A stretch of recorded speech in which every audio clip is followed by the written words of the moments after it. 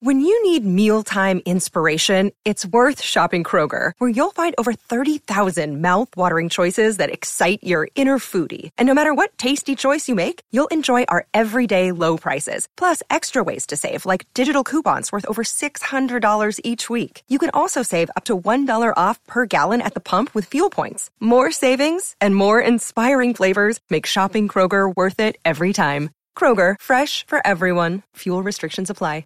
Another day is here, and you're ready for it. What to wear? Check. Breakfast, lunch, and dinner? Check.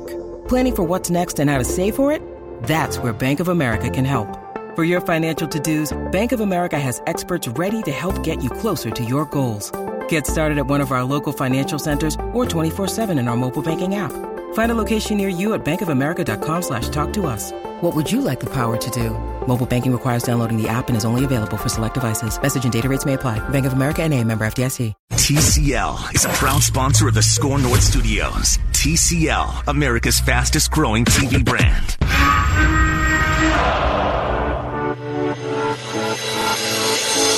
It's Purple Daily.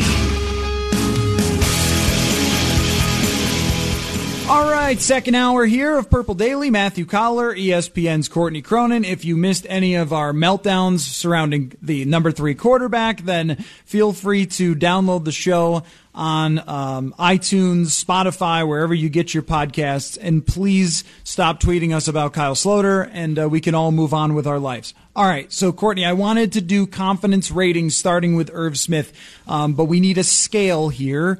Since Irv Smith is number 84, let's do 1 to 84. Sure. Can we do this? That's fine. All right. So let's start with Irv Smith. How confident are you, 1 to 84 rating, that Irv Smith will be a significant part of the offense in 2019? I'll put it at a 60, and I think that's 24 off from being a perfect score. So it's kind of like a B, B minus. Make of that what you will. This is not a plug-and-play position. That no matter how much he goes from swimming to surprising this preseason, I don't buy it entirely until I can see more development from him in the regular season and see how he actually handles going against, and not his teammates that are not going to kill him out there and hit him, but let me see what happens when you're going against elite safeties, linebackers that are asked to cover you, things like that.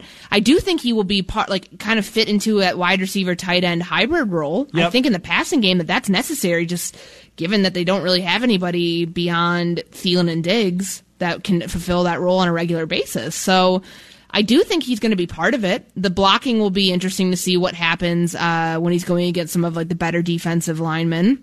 If he's asked to chip, if he's asked to do anything like that this season. But I do think there's going to be a learning curve. I'm not ready to go all in yet and think that he's going to have some Travis Kelce type season his rookie year. Just it's not a position that's meant for that. Yeah, confidence that he will have a decent sized role is probably about halfway there. What's that? 84-42 for me. Sure. I'm a little bit lower on it, but I did think the other night that he showed some good things. He showed an ability to get open. I mean, his touchdown catch, he just walks into the end zone wide open. Yeah, because the receivers were in a bunch, and you can go. Seattle became baffled. Yeah, by what was going on. You can move there. a lot of different ways out of that, and they had no clue what to do, and that's why he was left uncovered in the back of the end zone. Yeah, they did not exactly put together a stellar defensive performance. Seattle didn't, but I would say I'm really curious. I'm really curious to see how this works out, because I'm kind of halfway there on Irv Smith, thinking that I see the talent that he has,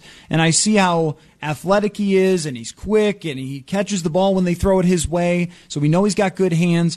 But Zimmer talking about the blocking, Kubiak talking about the blocking from Irv Smith. I'm not sure if I can really buy that against real NFL competition, like you said, and how much he's actually going to do, I'm not sure. I mean, I tend to think, Courtney, that this offense is going to be basically Diggs deep, Thielen deep, short to Kyle Rudolph, screen to Delvin Cook. That's the whole passing offense. And I think you could throw Irv Smith in the short passing game, too, on some checkdowns and tight end screens if they want to continue to use that. But I don't know if he's going to be ready to amass just everything that they've asked him to do. I mean, to do that flawlessly in a game rookie tight ends, that's just not their MO. It's such a tough position to translate to from the college level to the NFL just because of how much you're asked to do. And yes, you may have had your hand in the dirt in college in a 3-point stance. You might have lined up as an H-back. You might have been in the slot, out wide. I mean, and Irv will talk confidently about all the things he's been asked to do here and just being moved around, and that's great. You're getting a taste of it now, but can you really proficiently do it and not make mistakes doing it? Like, there's no more learning curve. Right. There's no more like do-overs, essentially, when you're actually going against teams where it matters. Yeah, I did think the other night was a good step for him. Yeah, sure. And in the third preseason game, the all-important third preseason game, say it, all-important, that it is important for him to show a little bit more because it's going to be probably a full half of football between the Vikings and the Arizona Cardinals' first-team offense versus first-team defense, and you would like to see him just make a play, just flash a little bit, show a little something down the field that makes you think, okay, that's a threat, or that they could put on tape that's a threat. All right, next guy would be Garrett Bradbury. I mean, what is your confidence level, 1 to 84? For Garrett Bradbury. I thought we were going to switch it up and just do all their numbers. Do we want to do their numbers? What number is he? He's 56. 56. Okay, 1 to 56. Your confidence level on Garrett Bradbury. 35? I'm kind of going halfway, if not a little bit more, with most of these guys. You haven't heard anything negative, or any sort of negative connotation of, oh, he's swimming, oh, it's going to take a little bit. But you also haven't heard he's ahead of schedule, he's this, he's that. I mean, He's exactly where they expected him to be. He's an intelligent player. He's been in the playbook. He has no issue commanding this offensive line. He's earned the respect of his teammates out there. I don't have any problems anticipating that Garrett Bradbury will eventually be just fine. But again, you're asking him to be a plug-and-play player on a position that typically is not meant for that. Right. So I think some of the issues that you're seeing with Pat Elflein, whether they continue into the third preseason game and beyond that, is going to be interesting. I also think that some of that might weigh on Garrett Bradbury, and that he might not be able to completely overcompensate for the other issues on the interior. So that's kind of why my confidence index on him might be a little bit lower than what you would expect. And I believe Pro Football Focus did a study on this where they looked at how much offensive linemen impact each other, whether it's a center and a left guard. If you have a great center, does he help a left guard? Sure. Or does he help a right guard, or great right guard help a center? And they do. So when you look at those grades, they're not in a vacuum. They are sometimes impacted by what's going on around you. And if Elflein struggles with the transition, if Josh Klein is just kind of shot, then I think Garrett Bradbury is going to have a really tough time trying to make up for some of that. I would be a little bit higher, maybe 43. I'll go 43 out of 56 for my confidence in Garrett Bradbury. And part of it, even though Rick Spielman said that age is not part of the evaluation for players, the fact that he's a little bit more grown than, say, a 20-year-old who was trying to come in and play, that he's 24 and he comes from a similar offense, I'm going to say that I have the expectation that he'll be kind of a mid-pack center in the NFL, and that'll be a big upgrade from what they had last year. Sure, and I mean, he's not dealing with the injury issues that Pat Elflein had. I mean, he was a zone scheme guy to begin with. Elflein was not. He's athletic. He's quick. I mean, they want to be able to be a second-level run team. They need to have guys in front of the quarterback and in front of your running backs to, grab onto a linebacker and get there. I think athletically, he's not going to have an issue with that. It's just putting the whole thing together. And if he doesn't have superior talent around him, with Elflein and Klein to make him better, I mean, he's going to be fighting on his own for a little bit. So that might be the only kind of downfall I see, that who he's surrounded by might not be super helpful. Let me throw this one out at you. 1 to 19. Okay. I think he's 14. Diggs? 1 to 14, Stephon Diggs. Mm-hmm. It's weird how I remember players' numbers from when I was 10, but I'll forget them when it's the Minnesota Vikings. I mean, there's 90 guys. I know there are a lot, but Stephon Diggs is obviously number 14. Anyway, so 1 to 14 confidence level on Stephon Diggs. Now, I got a question about this on Twitter the other day, and I thought, maybe this is slightly worth talking about. The throws have gone to Adam Thielen deep down the field. There hasn't been a throw basically in Stephon Diggs' direction, I think, so far in preseason, maybe one. Yeah. And in training camp, there have been some moments with him where he's been burning pretty hot. I mean, he was upset last week that Cousins missed the throw deep where he took someone's soul. I don't know. I think it was a third-string corner. Maybe it was like Nate Meters or someone.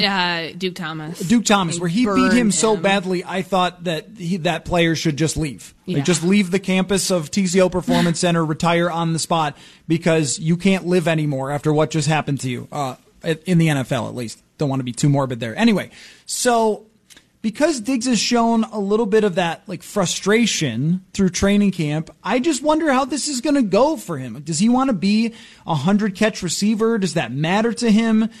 Because I don't think that there's going to be a 100-catch receiver in this offense this year. I don't either. And I think that that's not just the run game and having that be such a primary focus here, but there are a lot of options for Kirk Cousins. And you get that question with fantasy a lot, like who should you draft higher? Who's going to have the better breakout performance? I think Diggs is 25 years old. Thielen's 29. Like that's just like lay out like all of like your mitigating factors first. Thielen's coming off of, his incredible season that is certainly going to diminish just because of target share and the fact that teams have figured out how to cover him. I still think Diggs is going to draw the attention of your number one corner every single week.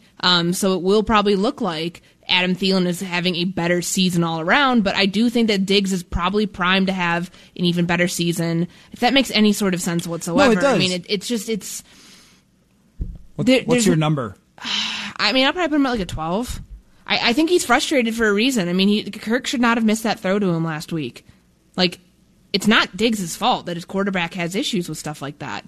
And went for like a really bad check down that was batted down over, finding Diggs way the heck wide open downfield. So if those two, I wouldn't be too concerned in the preseason. I think that Diggs would have no issue throwing a contested catch. Cousins would have no issue throwing a contested catch to Diggs anyway, a contested ball, because he knows that he's going to be able to go up and get it.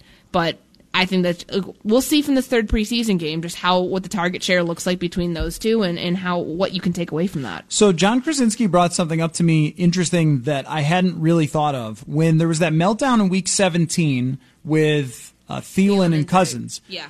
Diggs came over and tried to say, "It's on me, trust me. Trust me," right. And I wonder, because he had such a great connection, Diggs did, with Teddy Bridgewater, and then pretty much with Sam Bradford and Case Keenum too. Mm-hmm. Keenum, of course, really trusted him to throw the ball up and for him to go grab it. And even though he had 100 catches last year, a lot of them were screens, a lot of them were quick throws and things like that. I just wonder about how Stephon Diggs feels about this, because even though he's paid, I don't think for guys like him it necessarily matters that he's got the money. Like there are other things at play. And I wonder if Diggs watches tape of someone like Antonio Brown and says, I can do all those things. And he can. The contested catches, the route running, all those things on a level that's close to Antonio Brown, and says, I end up getting talked about not as a number one wide receiver in the NFL, even though I am that. I get talked about as a tandem. And they're friends, but like, is there some point as a very competitive person where you go, I would love to show that I can actually catch 120 balls myself? Well, what about like the stuff with the Redskins this offseason? Like that was weird. The brother tweeting the picture of him in the Redskins Photoshop jersey and some of like those fake trade rumors and things like that, like just things that came up a blip on the radar and went away quickly. It's where there's smoke, there's fire. Like, does that kind of, he's clearly frustrated at points. And I think what you bring up, the Week 17 thing, when you could tell he was saying, it's on me, trust me, all those things, yep. When he's tapping his chest and talking to Kirk, when Kirk's sitting down on the bench, clearly still heated from his conversation with Thielen. I think he probably wants more of an opportunity to do that. I mean, he is a number one receiver on this team or somewhere else. I don't think Adam Thielen is the number one receiver on another team.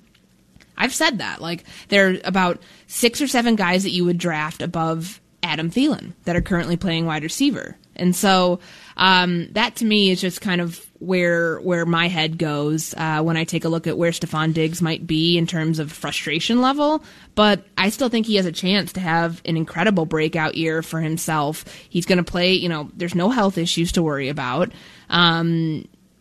Teams, they figured out how to guard him and how to play him. But who's not to say that maybe they try to do that with Adam Thielen as well, and that would free up Diggs for some more opportunities. So I definitely think that Thielen is a number one wide receiver without Stefon Diggs in the league. I don't think he's DeAndre Hopkins, where they can have no one else, and he's still going to be that good. I question it, just on certain teams. I think certain teams he would be, but there's others where I don't know. It depends on how they played him. If they played him as Michael Thomas, or Larry Fitzgerald in the slot and had him run deep from the slot. But he is a slot receiver. Yeah, he's a slot receiver. Diggs is an outside receiver and a slot receiver. So he can do both. That's the thing that people forget here, that Diggs is an X, and they wanted to play him a lot like that last year. And that's why he was getting, he's always going to be shadowed by the number one corner. Yep. And Thielen wasn't. So is that going to change this year? I don't know. It might. So I think that Thielen could play outside wide receiver consistently and still be one of the better receivers in the game. I think Diggs is better suited for it because of his route running ability. But it also seems to me, and maybe the other night is just, one play, but that his ability to get off the line, Thielen, has improved from what it was in 2016 when he first emerged as an outside receiver. So I don't want to be down on Thielen. No, he's a really good route runner. I really wonder from just the perspective of ego, and as a competitor, as a very highly competitive guy that Stefon Diggs is. Daryl Hazel, who was the receivers coach last year, described him as basically like a guy who runs on rocket fuel, where Thielen is more of a Mack truck who's running on diesel. So they play Thielen 100% of the snaps because he's a truck, but they'll pull Diggs off the field sometimes because he's running on jet fuel, so he'll play 75% because he needs a break sometimes. And I wonder about just his personality and running hot like that and maybe believing in himself as a number one receiver when he watches the tape and he sees how he performed against top corners and things like that. And I'm not saying that this is going to bring down the season. It's just I would love to know what he says candidly about that, to his friends or something. Does he really think, no, this is great and we can win here and I love Thielen and I don't mind that? Or does he think, hey, I kind of wish this was my team in a way. I kind of wish I got talked about like DeAndre Hopkins. I kind of wish they put me on a video game cover or something else like that. And I don't think there's anything wrong with that. We see that in basketball all the time, of someone like Kyrie Irving wanting it to be his team in Boston as opposed to having to be in LeBron James's shadow. So it's not to say I wonder if Diggs has this massive ego, because everyone in the NFL has to have a big ego.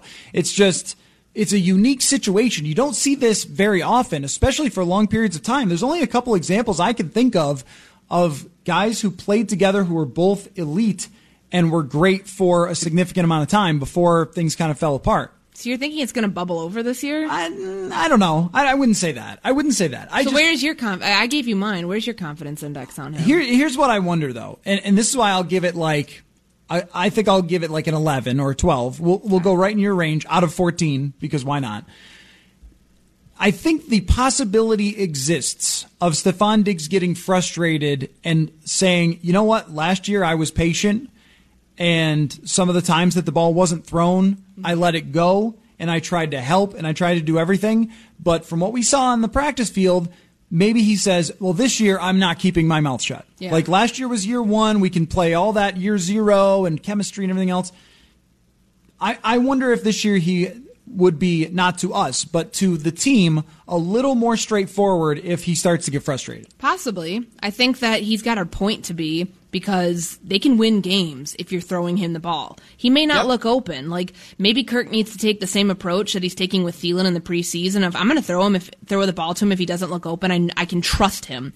Does he have that same level of trust with Stefon Diggs? We haven't seen it really pan out in anything that would matter, outside of a preseason practice, but maybe it happens this week in the third preseason game. Maybe we finally see Diggs get involved in the offense. Yeah, I think that's kind of what I'd like to see a little. since it's been Thielen getting those deep shots, and maybe we do see a lot more of that. All right, you got to run. So Eric Eager is going to come up next. Is there anyone else, though, in our final moments together for the day that you're thinking about for confidence level? Like anybody you want to throw my way? Well, I mean, what is our confidence level in Dalvin Cook? Ooh, that's a good one. 1 to 33. 1 to 33. I mean, I know he's healthy. I know that that's not an issue, but I am kind of like, I think they really should play him more than, what was it last year? He played 9 snaps, 4 snaps in the preseason. Third preseason game, I think he did. So let him play this weekend. I would bet that he does. I do, but week. I want to see him play a full half. 1 to 33. I'm going to go like 25. I'm right around there. I'm pretty high right I am now. too, and I'm high on that, and also what they have around him. I really like what we've seen emerge from Mike Boone. I do think Alexander Mattison is going to be a perfect complement to take some of that load and that body, just like the wear and tear, off of Dalvin Cook. So I think they'll be okay there. I just, I want to see him out there. Okay, we're going to take a break. Thank you for your time, Courtney, as always. Eric Eager for Pro Football Focus comes up next to talk about the list of PFF's 32 quarterbacks ranked by tiers and by numbers as well. We'll return here on Purple Daily.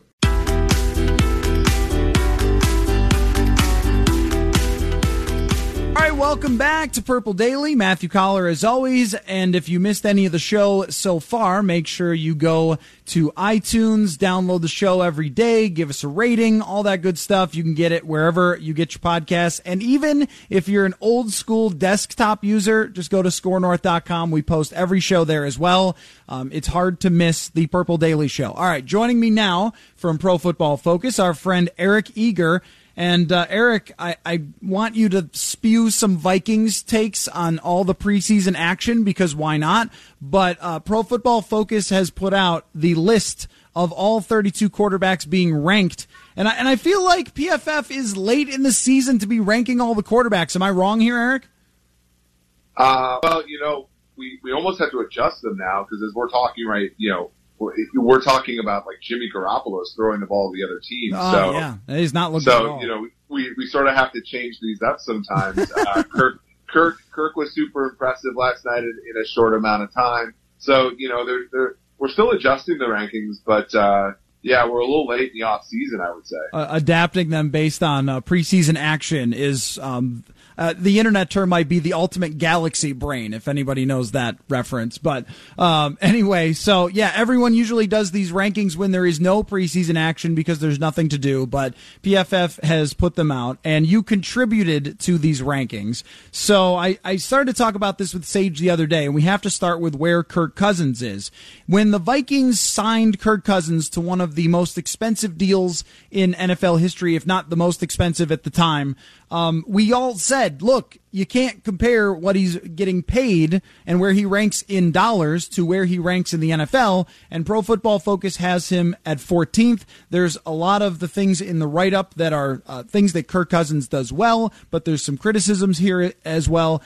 Why is Kirk Cousins 14th in the NFL by these rankings?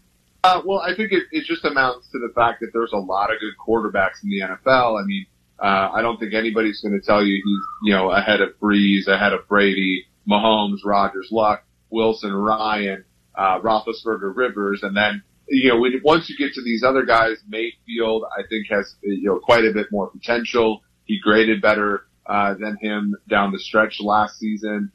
Wentz, was an MVP candidate in 2017, actually played better in 2018. Deshaun Watson, Jared Goff, again, quarterbacks that have garnered a lot of team success, and then Cousins rings in at 14, right around Stafford, Newton, Prescott. I think that's a pretty good cluster for a team to be in. So I think A, it's just there's a lot of good quarterbacks in the NFL, and then B, I think Cousins, among those players is sort of profoundly in the middle of the pack. So what does this, say about Matthew Stafford, that Cousins is slightly ahead of him, but they're back-to-back in 14th and 15th?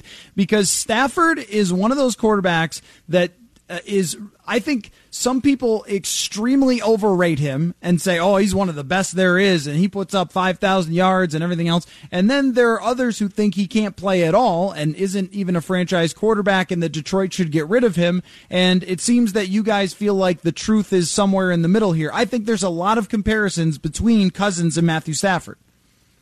Yeah, I mean, I think, we've seen him, early in his career, he's very prolific. 2011, I think he had over 40 touchdowns, 5,000 yards, and then he had a couple down years, and then when, the offensive coordinator who had the best name in the history of coaches, Jim Bob Cooter, took over in the middle of 2015, he had a little bit of a renaissance. I mean, frankly, any quarterback that can get the Lions to a winning record 3 out of 4 years has my support to some degree.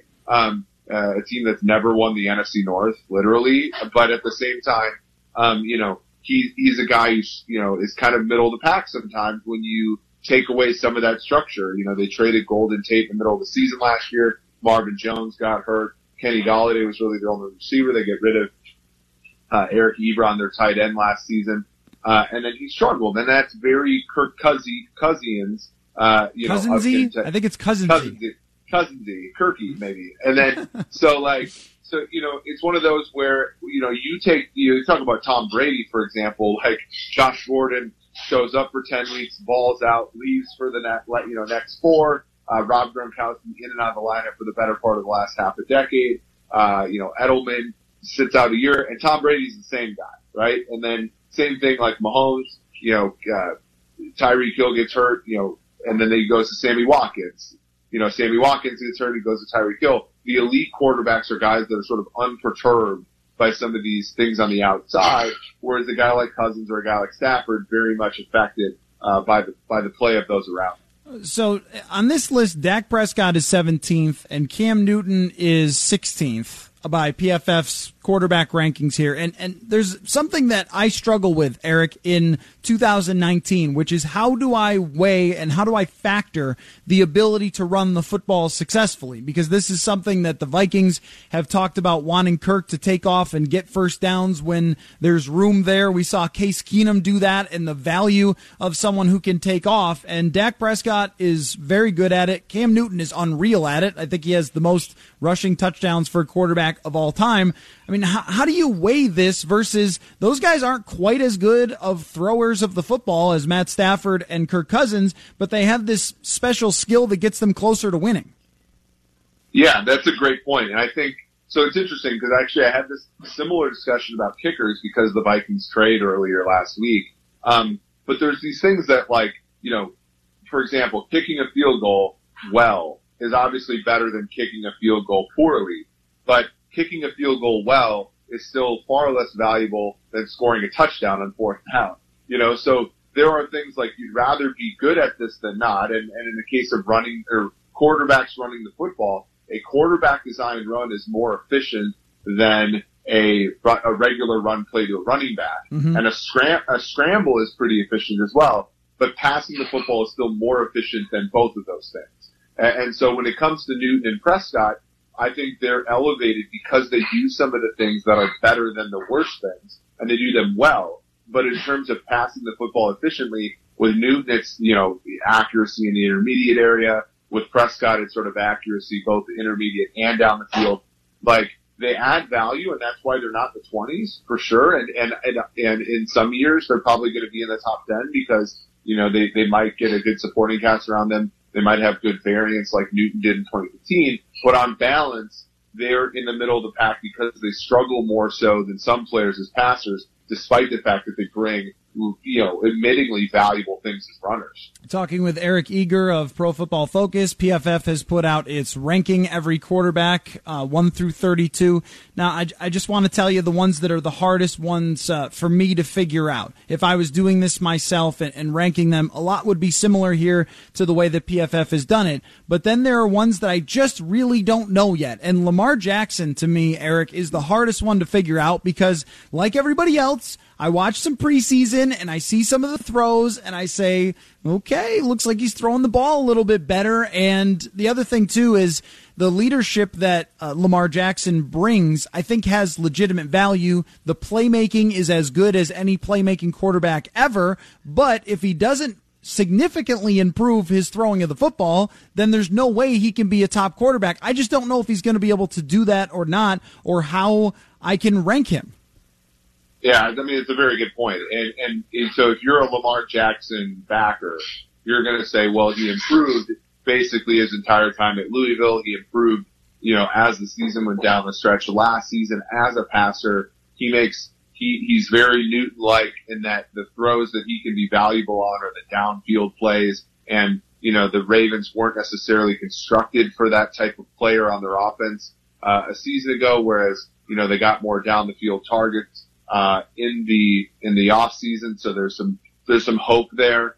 He obviously offers a lot as a runner, but I don't know, if the league is going to find that out and sort of, alter it a little bit. So there's some good and bad with him. And I think, ultimately, I think he was a great value at 32 for the Ravens. And he can be, there's a pretty good chance that he'll be useful moving forward. I'm not going to bet on him to be an elite quarterback, but I do think, on a rookie contract, the structure around him is going to be such that the Ravens are probably going to have a pretty good chance to compete with him, and it would at least give him the opportunity, to be a positive contributor to that offense. And I think that they understand that he's going to have sort of special things need to be done to get the most out of him. That Greg Roman was able to do some of this with Tyrod Taylor, who put up some pretty darn good numbers considering he's Tyrod Taylor in Buffalo when he was the offensive coordinator. So now, he worked with Colin Kaepernick before and now working with Lamar Jackson. It seems that he has a good sense for how to deal with running quarterbacks. And from that standpoint, I think Lamar has a pretty good chance of success, that it's not just who he is and how he can play, but also what his setup is. I want to go, Eric, to the top of the list, and it's Brady, Brees, and Mahomes, 1, 2, 3. Now, some people might say Mahomes is number one. Some people might say Brees, but whatever. Brady won another Super Bowl. He's amazing. That's fine if he's number one by me. But here's where it's interesting, is under Tier 2 quarterbacks, the first quarterback under Tier 2 is Aaron Rodgers. And this was, I was sort of like 90% joking, but 10% not joking when I said earlier this offseason Rodgers is washed. Is Rodgers like a little washed, do you think? Or is he just going to come back and be like 2011 and everyone is going to regret ever questioning him? You bring up a great point, because I think you can make the argument that the last time that Aaron Rodgers was truly an elite quarterback was in 2014, his last MVP season. In 2015, the team got off to a good start, but Jordy was hurt, and eventually he played poorly. And even in 2016, I believe, probably the first 8 games of the season, he had 6 that were really rough in terms of like yards per attempt being under 6 or something like that. So and then he of course emerged and took the team to the NFC title game. He's had some really, truly brilliant games, but in terms of a consistent performer, he's struggled over the last 2-3 years. Now, how much of that can be attributed to Mike McCarthy, who clearly lost his fastball as a play caller the last few years? I'm willing to bet on Aaron Rodgers, but I certainly think he's firmly a second-tier guy and could, in my opinion, if I'm sort of looking at some of the other contextual statistics, would be, have no problem fading Aaron Rodgers more to the bottom half of the top 10 than Steve had here. Yeah, it's kind of amazing that we, continue to talk about him as the best quarterback in the league or right up there with Brady and Brees, but he just hasn't continued to perform at the same level that they have. And my big issue here, Eric, is that he gets sacked all the time. And it seems like he's one of those guys that brings pressure upon himself. And he used to be able to kind of athletic his way out of those pressures that he created by himself and fling the ball to where there was no possible way someone would catch it, but he would make it happen anyway. And over the last couple of years, maybe it's injuries have been a part of this, but it's just not the same. And hanging onto the ball. In my mind, that has really dragged him down a little bit from Brees and Brady, who take the snap and the thing is just gone. Right, and we talked about this week on PFF.com. Is sort of a quarterback's pressure rate is often a function of the quarterback, probably more so than the offensive line, and that's one of the reasons why getting rid of the ball quickly is not just a scheme thing; it's a being able to read defenses thing. And I don't doubt that Aaron Rodgers can read defenses. I think it was one of those things where he stopped necessarily trusting the play calling, of Mike McCarthy. There were some plays where I think, he should have, gotten rid of the ball more quickly, and he just kind of bailed on it and decided to, scramble drill. 2016 sort of this is kind of some of the brilliant plays he made were even in that like sort of unstructured as well. So, it's going to be an interesting year this year because I think he clearly wants to not be the guy who was the problem, in Green Bay. He's going to want to prove everybody wrong. There's a couple things here. Like, I think it could go either way for him, and it'll be interesting to see what his legacy is if it continues to go the wrong way. So it might be a hot take to say it, but I've always thought that Rodgers was not the best at reading defenses, but he just had so much arm talent. And by not the best, I mean like still top 10, but just not the number one guy at doing it like Brady is.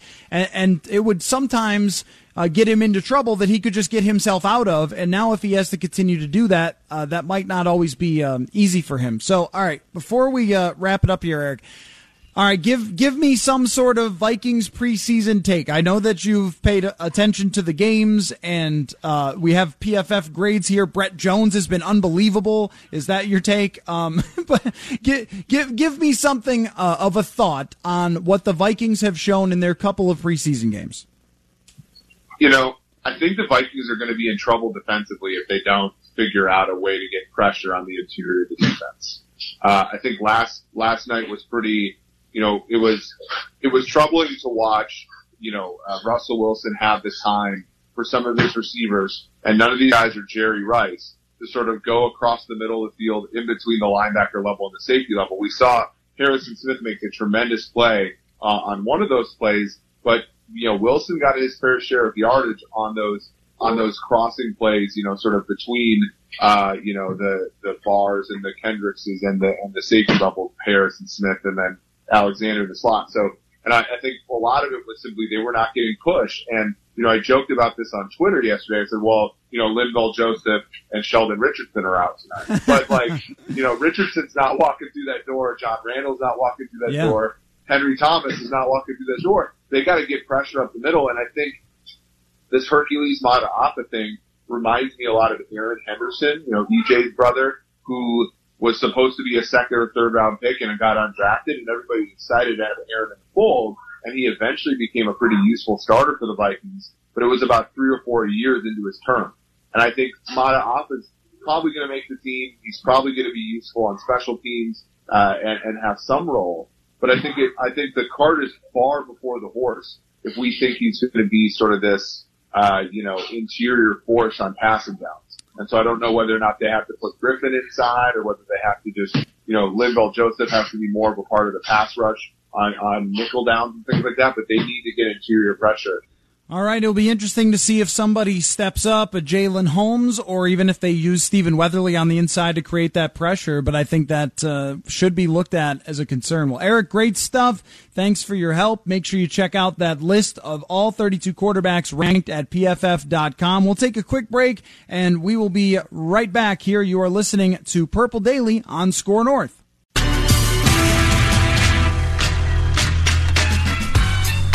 3:46 here at Score North. Time for the Score North download. A bit of a disappointing loss for the Twins last night. That'll be talked about extensively coming up on Mackie and Judd with Rami just after this final segment of Purple Daily. But since we're here at the Score North download, we'll use this to let you know about what's happening Thursday night here on the station. Thursday night, Minnesota United travels down to Kansas City to take on Sporting Kansas City right here on Score North, the Score North mobile app, and scorenorth.com. You can join Dan Terhar and myself for the pregame at 8 o'clock. Kickoff at 8:30 right here on Score North. Join us then. This has been your Score North download. Now back to Purple Daily. All right, final segment here of Purple Daily. Matthew Collar with you as always, and make sure that you go download the show. Check out the piece that I'm putting out a little later today on Four Verticals concept, how the Vikings are going to use it. Also, what PFF had to say about the first two preseason games. Go to scorenorth.com to check that out. Now, ESPN did a piece that mentions Kirk Cousins about the 7 trends we will continue to see, and that is, I'll just give you what they are. Man-to-man coverage defenses, I don't know how much that matters to you to look for. Play action explosion, I do think we'll see a lot more of it, including here. But interestingly, short-term veteran contracts with a lot of guaranteed money is something that Dan Graziano from ESPN mentioned. And that's interesting that Kirk Cousins might kind of be the trailblazer there when it comes to how contracts are put together. And then with a CBA coming, we might see more of that. And I wonder how that could impact the Vikings, considering that a lot of their contracts go 5 years, but they're actually structured for 3 years, and it's a lot of money often gets left on the table by the players, so you always have to kind of focus on that guaranteed money. I wonder if more guys will go for shorter term deals. That's an interesting point. Just running down this list here that I thought was interesting, and then I got something about Baker Mayfield. Trick play resurgence. Does anyone want to see more receivers running I don't know, jet sweeps and throwing the ball down the field or something like that? Trick plays resurging? That would be interesting. But here's something to be kind of concerned about, because I do love trick plays. Odell Beckham throwing bombs and Mohamed Sanu throwing bombs is sort of a fun thing. A jump in offensive holding penalties. This comes from our friend Kevin Seifert at ESPN, and this would be one that I think Vikings fans should be kind of worried about. Seifert writes about the supposed lobster block, it's called. I mean, can we get any more football than something called a lobster block, which is, some people call it like a slingshot, where someone's coming by you and you sort of keep pushing them by, or it sort of sounds like what it is. But that you can no longer do that on a backside type of block. So I wonder if this idea that the Vikings are going to run the ball a lot more early on downs and things like that, first down, second down, if we're going to see a lot of holding penalties committed, because the NFL is really into that. And if the Vikings' plan is to run the ball more and the NFL's plan is to call more holdings, I'm not liking how those two things match up. Another one from Mina Kimes, the NFL writer for ESPN, is more early down passing. And this is going against what I think the Vikings are going to do. They want to run on first down, run play actions on second and short and things like that. And we'll see how much they do it. So last year, the league passed like 53% of times on first down. Now, I wonder if we're going to see a lot of play action first downs, because Zimmer sort of has gone out of his way to talk about running on first down more. If they actually want to run more play actions on first down to get the defenses thinking that they're going to give the ball to Dalvin Cook. And one more is the air yards per attempt continues to go down. And this is another one that I think the Vikings might go the opposite way. Air yards per attempt is just how far you're throwing the football through the air. And it's back in the day with Terry Bradshaw and Joe Namath, they were averaging throwing it 15, 16, 17 yards down the field for every throw. And now it's like 10 or 11 yards. I think last year Kirk Cousins was around 10 yards, air yards per throw. I wonder if Gary Kubiak's plan is to have Cousins increase that by quite a bit. All right, one more thing just before we close out for the day. Mackie and Judd with Rami is coming up next. Baker Mayfield saying the pick of Daniel Jones blows his mind. This thing with Baker Mayfield trying to be the cool kid quarterback all the time who says whatever he wants to say, and he's going to call people out, and he's going to tell Colin Cowherd what's up, and he's going to call out the media. I wonder how long this lasts, or if this works. I can't think of too many times where a quarterback has tried this type of shtick that it's lasted for a really long time. Now, I think it's different from someone like Cam Newton, who celebrates and has his own personal style and all those things, and every once in a while might say something that's a faux pas. He said the thing about routes to the woman reporter maybe 2 years ago, and that was definitely a mistake on his part. But Cam isn't like in the media saying stuff like this all the time, and very rarely it feels like quarterbacks get away with this type of thing. Maybe Aaron Rodgers does a little some of it, but only because he's Aaron Rodgers and he's a megastar. This goes under the category not of, I think that Baker Mayfield is too cocky to win in Cleveland or anything like that, but it goes under the category of, I'm really going to keep a close eye on what happens here with Baker Mayfield, because if they run into some road bumps and he's done all this talking, I mean, we saw how that worked out for Jalen Ramsey last year, that he had said a lot of things about quarterbacks, and then the Jags weren't as good as they were before, and he kind of got flamed for it, and with a quarterback, it's much worse. So anyway, that's what we got for today, and I'll be interested. I wonder if fans like that with their quarterback. I mean, usually it's got a short shelf life for people liking it. It's, finally somebody is honest. But then as soon as they lose a couple of games, it's, why don't you shut up? So that usually changes pretty quickly. All right, Mackey and Judd with Rami coming up next. A lot of baseball talk, maybe a discussion of a non-challenge by Rocco Baldelli. Doesn't get any more exciting than that. So that's what's coming up next here on Score North. We'll be right back.